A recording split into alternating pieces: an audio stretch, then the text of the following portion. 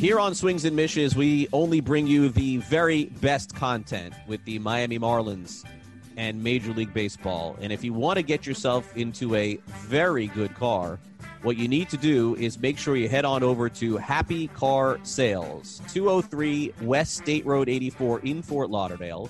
And the phone number is 954-800-2449. I have been buying cars personally from Louis, the owner, for more than a decade. And he wants me to let you know that whether or not you have good credit, bad credit, or no credit whatsoever, it simply doesn't matter. He's got his full inventory online at happycarsflorida.com, and all of the financing is done in-house. Again, it is happycarsflorida.com, 203 West State Road 84 in Fort Lauderdale, and Louis' phone number is 954-800-2449. If the car that you want is not in his inventory, he will get it for you. happycarsflorida.com, 954-800-2449. Hello, baseball fans, and welcome back to another episode of Swings and Mishes. We are happy to be back after a week off as we just got into the MLB offseason if you're a Marlins fan. Not so much if you're a Washington Nationals fan or a fan of the Yankees or Astros, but we'll get to that later. Craig, it's nice to be back with you here this week. How was your week off? What'd you do with all that extra time not recording Swings and Mishes? I think that this was our first week off from the podcast in maybe the whole year, maybe even going back to last year. I'm sure, but look, the Marlins season ended, and it was time, I thought, with not a lot happening, to take a week off. And certainly that's kind of the MO for the off season. When things happen, we'll certainly roll out these podcasts, and at least every other week, and we may go back to going every week when the winter meetings come around, and even in the postseason. When there's news, we obviously will have it.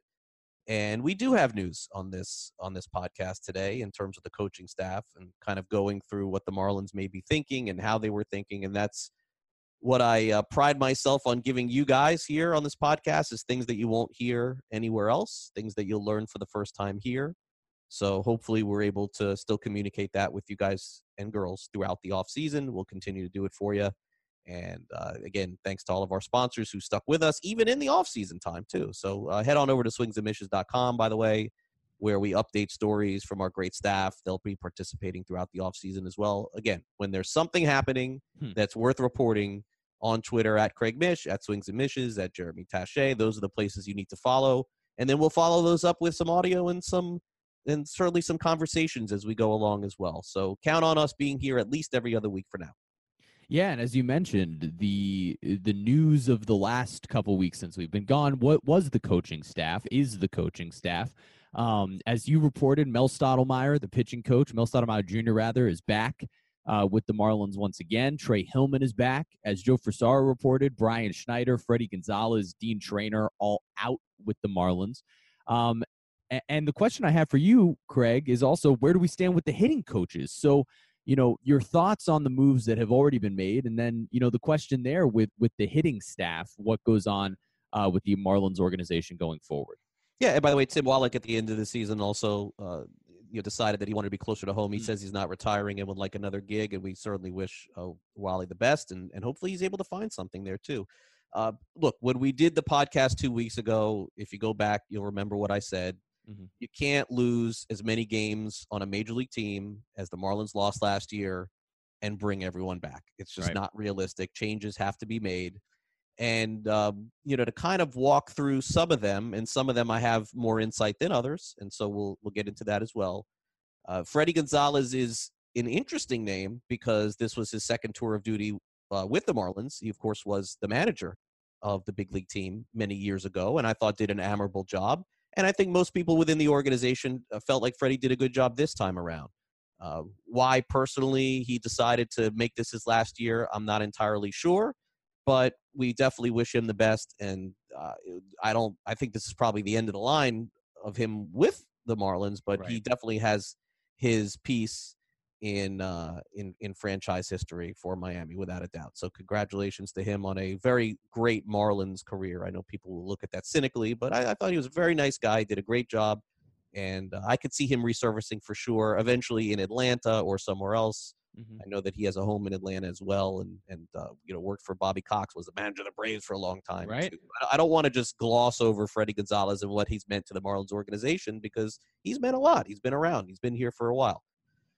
In terms of the other moves, not all that surprising. Again, to make changes, you're going to have a new bullpen coach. Brian Schneider is the catching coach. That did catch some people by surprise. I got a few texts on that one with some surprise there.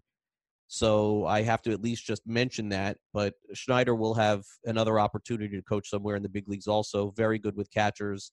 But if we are grading catchers, Jeremy, and we are grading defense, I would not say that Jorge Alfaro turned into some super spectacular catcher this past year. Right. So perhaps that was part of the thinking. This is my speculation without fact. I don't have an answer there, but I'm just kind of spitballing as maybe potentially Miami would like to see a better defensive performance from him. And although Brian Holiday, I would hope, would come back on another one-year deal or whatever the case may be, Alfaro they figure in as the catcher of the present and maybe the future. Right. So perhaps that's the reason why. Again, this is my speculation without fact. Now, the big story for sure that I can give you some insight in is Mel Stottlemyre Jr. coming back and returning as pitching coach of the Marlins. And I've been very adamant about the job that I believe that he did with Miami. Health is not coachable, but the Marlins did a fantastic job with that starting pitching in April and May, being the only team to have all 5 starters roll through basically April and May without injuries. Right. And I do think from players that I've spoken to and people in the industry that you're looking at one of the better pitching coaches in the league that has yet to put his name in that same category, like his father, Mel Stottlemyre, like a Dave Duncan. In the past, that you would look at Ray Searage of the Pirates, although that's, he's no longer there, and he had a great run with Pittsburgh for a long time too. I think there's a chance that we're talking about Mel Stottlemyre Jr. as one of the very best pitching coaches in Major League Baseball, but just because of the situations that he's been in the past, he's been more of a developer than he has been in winning situations, because that's where he was with Arizona and that's where he was with Seattle.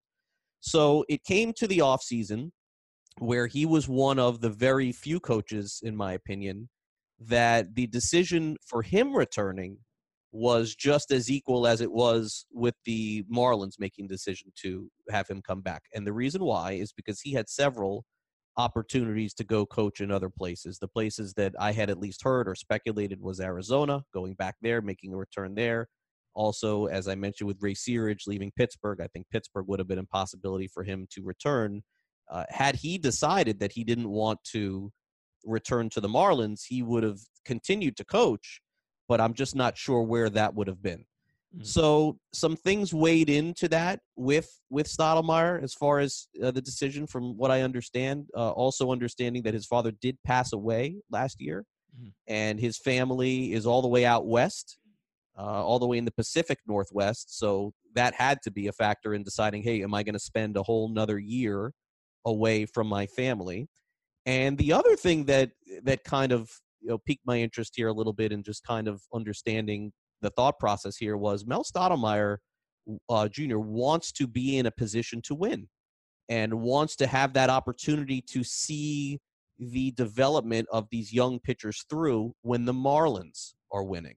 Right. And so it is my understanding, at least from what I was told, is that Stottlemyre really wasn't interested in returning on a one-year deal. It would have to be a multi-year deal. And from what I am told, and I can tell you here for the first time, is that he did receive a multi-year deal with the Miami Marlins. So he will be with the Marlins at least for the next 2 years. And that's something that we'll report here for the very first time. Mm. So his contract now is in line with Don Mattingly's. And I'm going to guess and speculate that by the time his contract is up, he'll be renewed again, because I do think he's done a very good job. And I think that also there, and I want to put this out there too, is that there was some at least internal or external speculation that I had heard, that he wanted to have more of an impact on the pitching staff, more of a role into what the decision-making process. That was kind of debunked to me a little bit, but I will say this. When a pitching coach is brought into an organization and he's working with a manager for the first time, there's always going to be that feeling out process. Now that he's returning with Don Mattingly this go around, I feel like that is just a organic thing that will happen, right, where that trust factor from the skipper Don Mattingly to Mel Stottlemyre and the trust factor from Stottlemyre to Mattingly will continue, and that will progress. So I will expect Stottlemyre to have more of an active role on that side of the pitching staff here in 2020 and 2021, which is when he will be here. So if that kind of summarizes it more or less, Jeremy, I think that in a nutshell was the situation as to how it progressed. Miami really wanted him to bring him back. He wanted to really come back, but also under some parameters of knowing that, hey, look, I've been a developer right. in Arizona. I've been a developer in Seattle. You're a pitching coach. You want to win. Right. I mean, the guy wants to win, and he believes, I believe, that the Marlins can win. But, we're not so sure about this coming year in 2020. So getting that extra year to his contract certainly seemed to be the difference. And congratulations to him on getting that. All right. Well, and it's nice for him in that he gets to do a little less development with, Sandy Alcantara and Caleb Smith, who now have that year under their belt. But theoretically, we'll get to continue to develop some good young arms in Sixto Sanchez and Edward Cabrera when they eventually make their trip up to the big league club.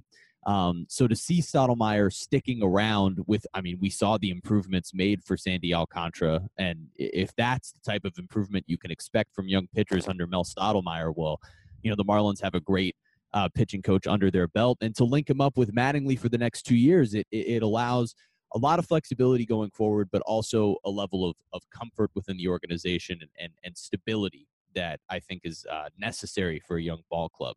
We did mention at the beginning, that's the pitching, that's the positive side. Obviously, the hitting side of things for the Marlins was not as great when it comes to the hitting coaches. Where do things stand for the Marlins at this point? Yeah, also, let's go back and rewind to Trey Hillman. Oh, true. Right. Yeah, who will also be back this year.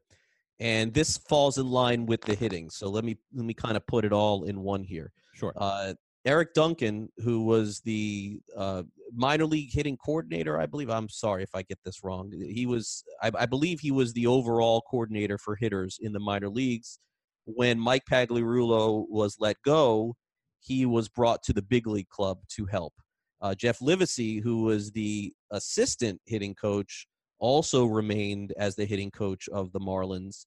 And so they finished out the season with Duncan and Livesey as basically the two primary hitting coaches in 2019. Now, my understanding is, and I'll give you fact and I'll give you speculation. My understanding is factually that both Duncan and Livesey will be back with the Marlins organization in 2020. What that role or those roles will look like, I'm not entirely clear. And what Trey Hillman's role exactly will be, I'm also not entirely clear. So those are facts. Now, so all three of them, and Hillman, of course, on the big league team. And Duncan and Livesey, I believe, will be back potentially with the big league team, but there could be some shifting around a little bit. And Duncan, remember, could just go simply back to the role that he had last year. Right. And the Marlins could bring in a hitting coach or even two. Now, my speculation is, those are the facts. Now, my speculation is that the Marlins would be foolish to not do due diligence at this point with all of the managerial and coaching moves that have been made to kick tires and see who is out there potentially to bring in. As an example, the Red Sox hitting coach was let go, Andy Barkett. There are going to be a lot of names that are out there, and it very well could be none of them are hired. And it very well could be that Trey Hillman ends up as the bench coach, which I think a lot of people have speculated. It very well could be Livesey's the hitting coach, and Duncan could stay in the big leagues as hitting coach as well. My guess is that's not going to happen. and someone from outside of the organization will be brought in. Let's also keep in mind they'll need a new third base coach as well with Freddie Gonzalez leaving. Right.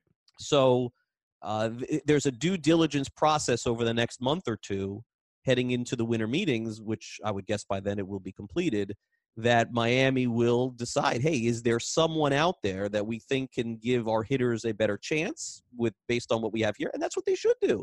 It's not an indictment on anyone. This is part of the process. Is some very good people are going to be let go from teams that Miami will have a shot at. By the way, some very good people were let go by Miami that other teams will have a shot at, like Brian Schneider as an example, Freddie Gonzalez maybe, if you feel that way, as an example, that those guys could end up resurfacing with their teams as well. So this is part of what the due diligence process is. If I had to speculate and guess, I think that Miami will have a new primary hitting coach next year. I can't say that factually because I don't know. That's just me speculating. But that I think that could be the road that they take. And if it doesn't turn out that way, then they obviously like the people in-house more than they do the people that are out there. So that is the summary as far as the hitting coach is concerned. And I think we'll get some more clarity on Trey Hillman, who seems to be universally liked within the organization and will have a significant role one way or the other, whatever he ends up in. Yeah, it's all about the due diligence process when it comes to coaching hires like that. That nice little cliche. Yep, exactly. Due diligence. So there's so many things that we hear when coaching moves are made, and that is simply the number one term, the due diligence of the process. They have to check. They have to absolutely, see. They have absolutely. To see. Look, the Phillies are looking at a whole nother staff here, of course. Joe Madden left Chicago and is moving on. The Angels are going to have a brand new staff, of course. There's just so much happening that come on. I think they got to do it. And again, going back to what I said 2 weeks ago, you're out of your mind if you think that team loses 105 games or whatever. Right. Oh yeah, they all did a great job. I was just as surprised as anybody that Mattingly came back. I was the first one to say that I didn't think that was going to happen. I'm fine with it. But you can't tell me that Donnie's going to come back and then his whole staff comes back and they look at it and say, we're based on the great job that you guys did last year. Right. We're bringing you all back. It doesn't happen like that. So it'll be interesting for me. It'll be interesting to see. And again, I'm kicking the tires on all of these things and trying to figure out who's getting interviews and who's trying. But let's look for that in the next couple of weeks to happen.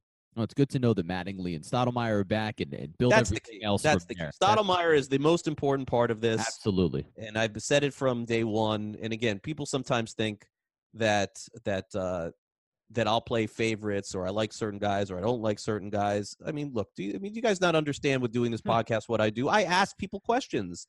I ask pitchers questions and players questions. And I say, hey, what do you think? Did this guy do a good job?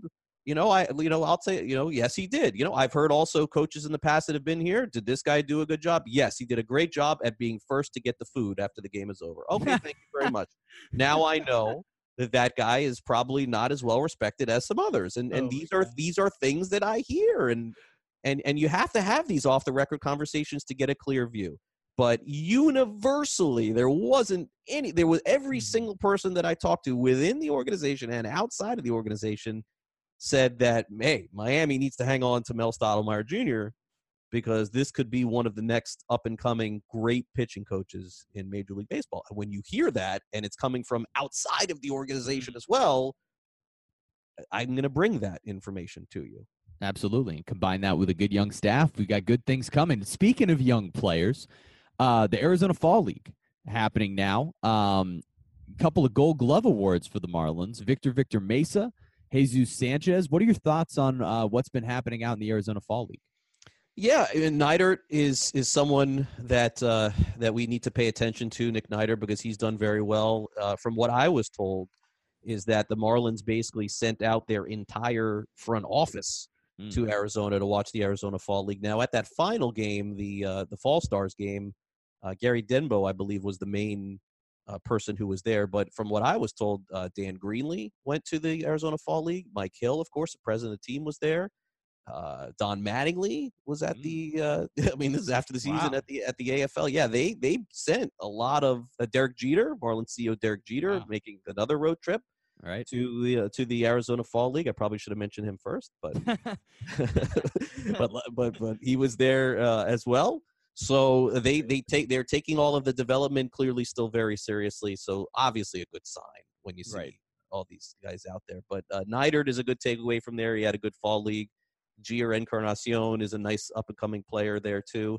There's been mixed reports on Victor Victor. Some people in the industry feel like he is going to be better than what was expected. There's some people who feel that he will not be as good as he is ranked by a lot of the top prospects. But I will also say this. Yes, they gave him millions of dollars, but in the grand scheme of things, even if Victor Victor is a corner outfielder or even a fourth outfielder, the going rate for what they paid is going to match what they paid for Victor Victor.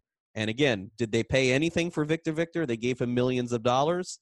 They also just basically gave Kyle Barraclough away, who they would have had to pay millions of dollars the following year. It was kind of, to me, it was more of a trade than anything else. They just basically moved some money around. So I'm not particularly worried about Victor Victor if he ends up being great or if he ends up just being okay. He's going to be a major league player at some point. He'll be a plus defender at some point. He'll have some decent speed. Whether the power comes, whether the hitting comes, we just don't know. It is still very early on in his development. Jesus Sanchez, on the other hand, has a chance to be a star, and I think we'll see him in 2020 in Miami. So that's kind of the fall league update.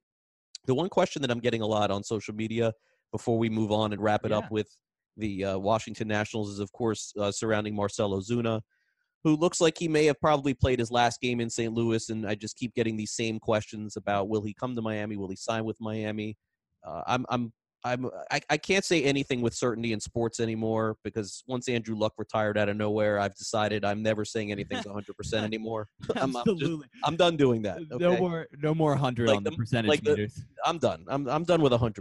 I'm not doing it anymore. That just caught the world by surprise there. Right. So, but I will say this with Ozuna. Ozuna has history, of course, here in Miami, but there have been people who worked with the organization that when Ozuna was here would all tell you the same thing. He is a fun player. He potentially can be a great player, but he's also a higher maintenance player than some other players are. So if he was to return, a couple of things would have to happen. The first thing that would absolutely, unequivocally have to happen for Ozuna to return is he could not be offered the qualifying offer by the St. Louis Cardinals. So if the Cardinals offer him the qualifying offer, which is a 1 year, it went down a little bit, close to $18 million, the Miami Marlins are not going to give a draft pick away for Marcell Ozuna at any cost. That is never going to happen. So you could just move on from that conversation. If you see him get the qualifying offer, then it becomes a 1% chance out of 100 because I don't believe in any way, shape, or form Miami is going to give up a draft pick. Those are worth so much right now to major league teams.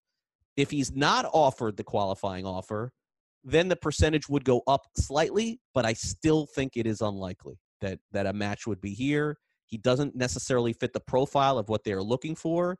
No. I still think offensively he can be great. I'm not really sure what happened to him defensively. I know he's had arm issues and shoulder issues.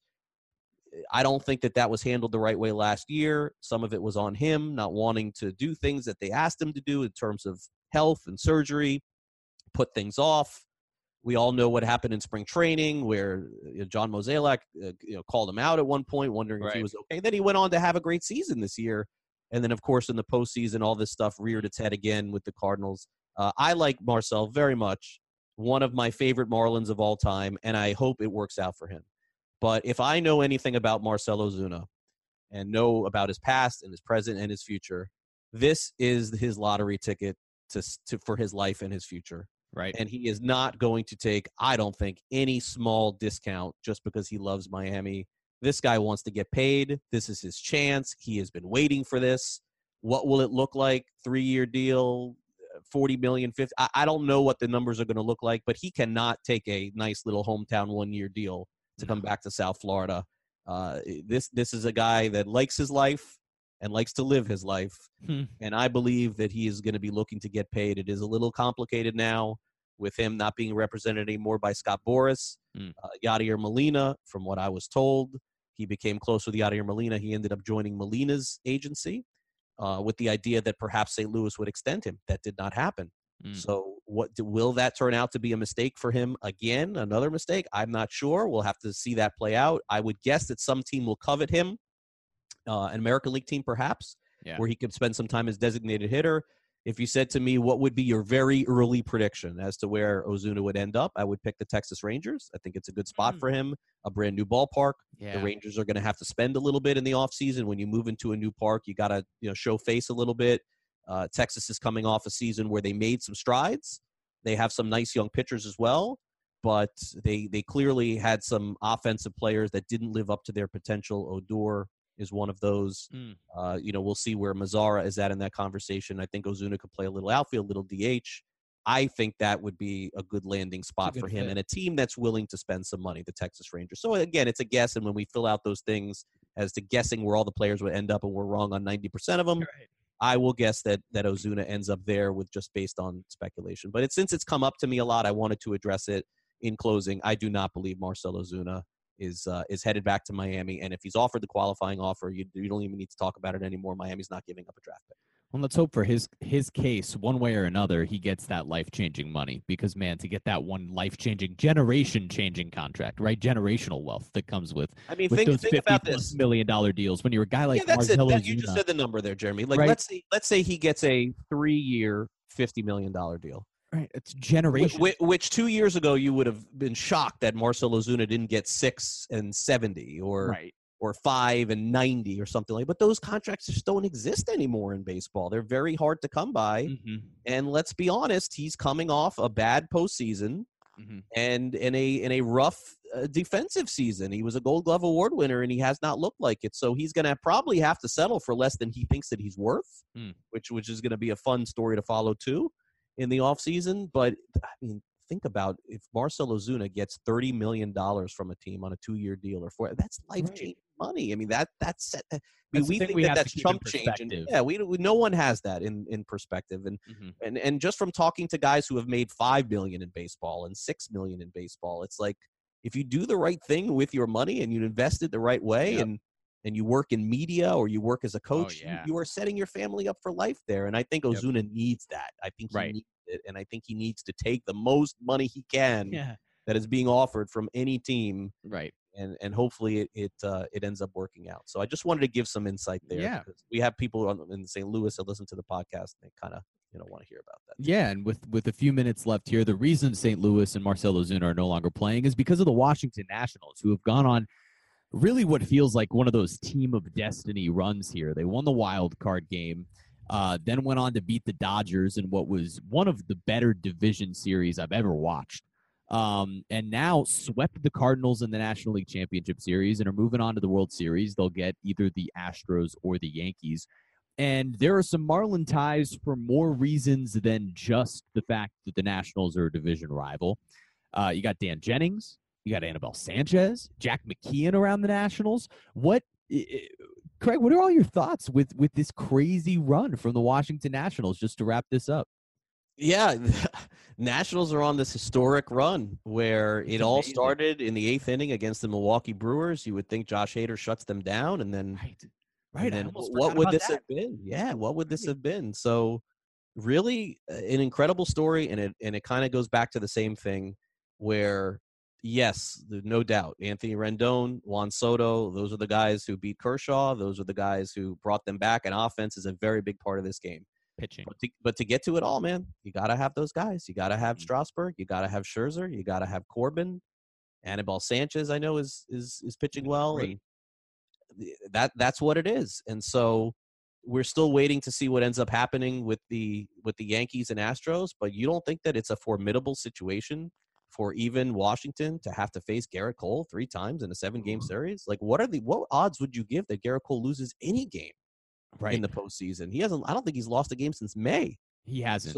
So it in the end, it is kind of about the pitching. But make no mistake about it, their hitting has also been great. Juan Soto has moved himself into top 10 player in baseball. What, top 5 maybe? Like he's right there. It's amazing as far as that goes, and give them a lot of credit, because back when we saw them early in the season, I didn't think that there was a chance that team was going to be this good. There was a stat that they and the Detroit Tigers had the same record June 1st. Wow. Yeah. The Tigers won 47 games. No, the Nationals are going to the World Series. It's wild, and they have the momentum. It wouldn't shock me to see them win it all. But if they got to face off, and they're going to have to beat Garrett Cole somehow. I don't know how that happens. Yeah, it's so funny. A lot of Yankees fans yesterday, they're like, "What do you think?" I'm like, "What do I think? That Houston's going to win." Garrett Cole. All they need is a couple runs. I'm like, "Yeah, the guy does not give up a couple runs. Like this guy is 5 batters at Yankee Stadium and still didn't give up a run. It's insane. He's pitching like Hershiser did, like Bumgarner did, like Charlie Morton did, like Arrieta at the end of his Cubs did, Cole Hamels. Like this is what's happening, and why people aren't recognizing this, I'm not sure. Verlander's been beat up in a game. Greinke's been Garrett Cole has not been touched in any game. And so I still favor Houston in this thing, but I can't sit here and say that Washington won't be a tough out because they've played the best baseball basically since, as you mentioned, June. So by the way, congratulations to Dan Jennings, the special assistant to the GM of Mike Rizzo, and also congratulations to Jack McKeon, former Marlins manager, who's also a special assistant to Mike Rizzo. I sincerely look, Jack McKeon, of course, at the end of his baseball career. I don't know if there's an end ever for his baseball career. But I would love to see Dan Jennings get an opportunity to be in the big chair at some point with someone. And hopefully the things that he's done in helping Mike Rizzo will certainly get him there, because I'm a very big fan of Dan Jennings, who appeared on this podcast. I was about to say, he's one of my favorite interviews we've done on this podcast. He was very informative and told some incredible stories. So you guys should go back and listen to that. As the Nationals head to the World Series. Can't wait for those pitching matchups, no matter who it is that they get, whether it's the Yankees or the Astros. Kind of hoping it's the Astros for the pitching purposes. But it will be interesting no matter what. The Nationals are headed that way. The Marlins hopefully someday following a similar mold. And that will be it for this episode. Please be sure to like, subscribe, rate, review. Check out swingsandmishes.com. And we will be back in the following weeks with more Swings and Mishes.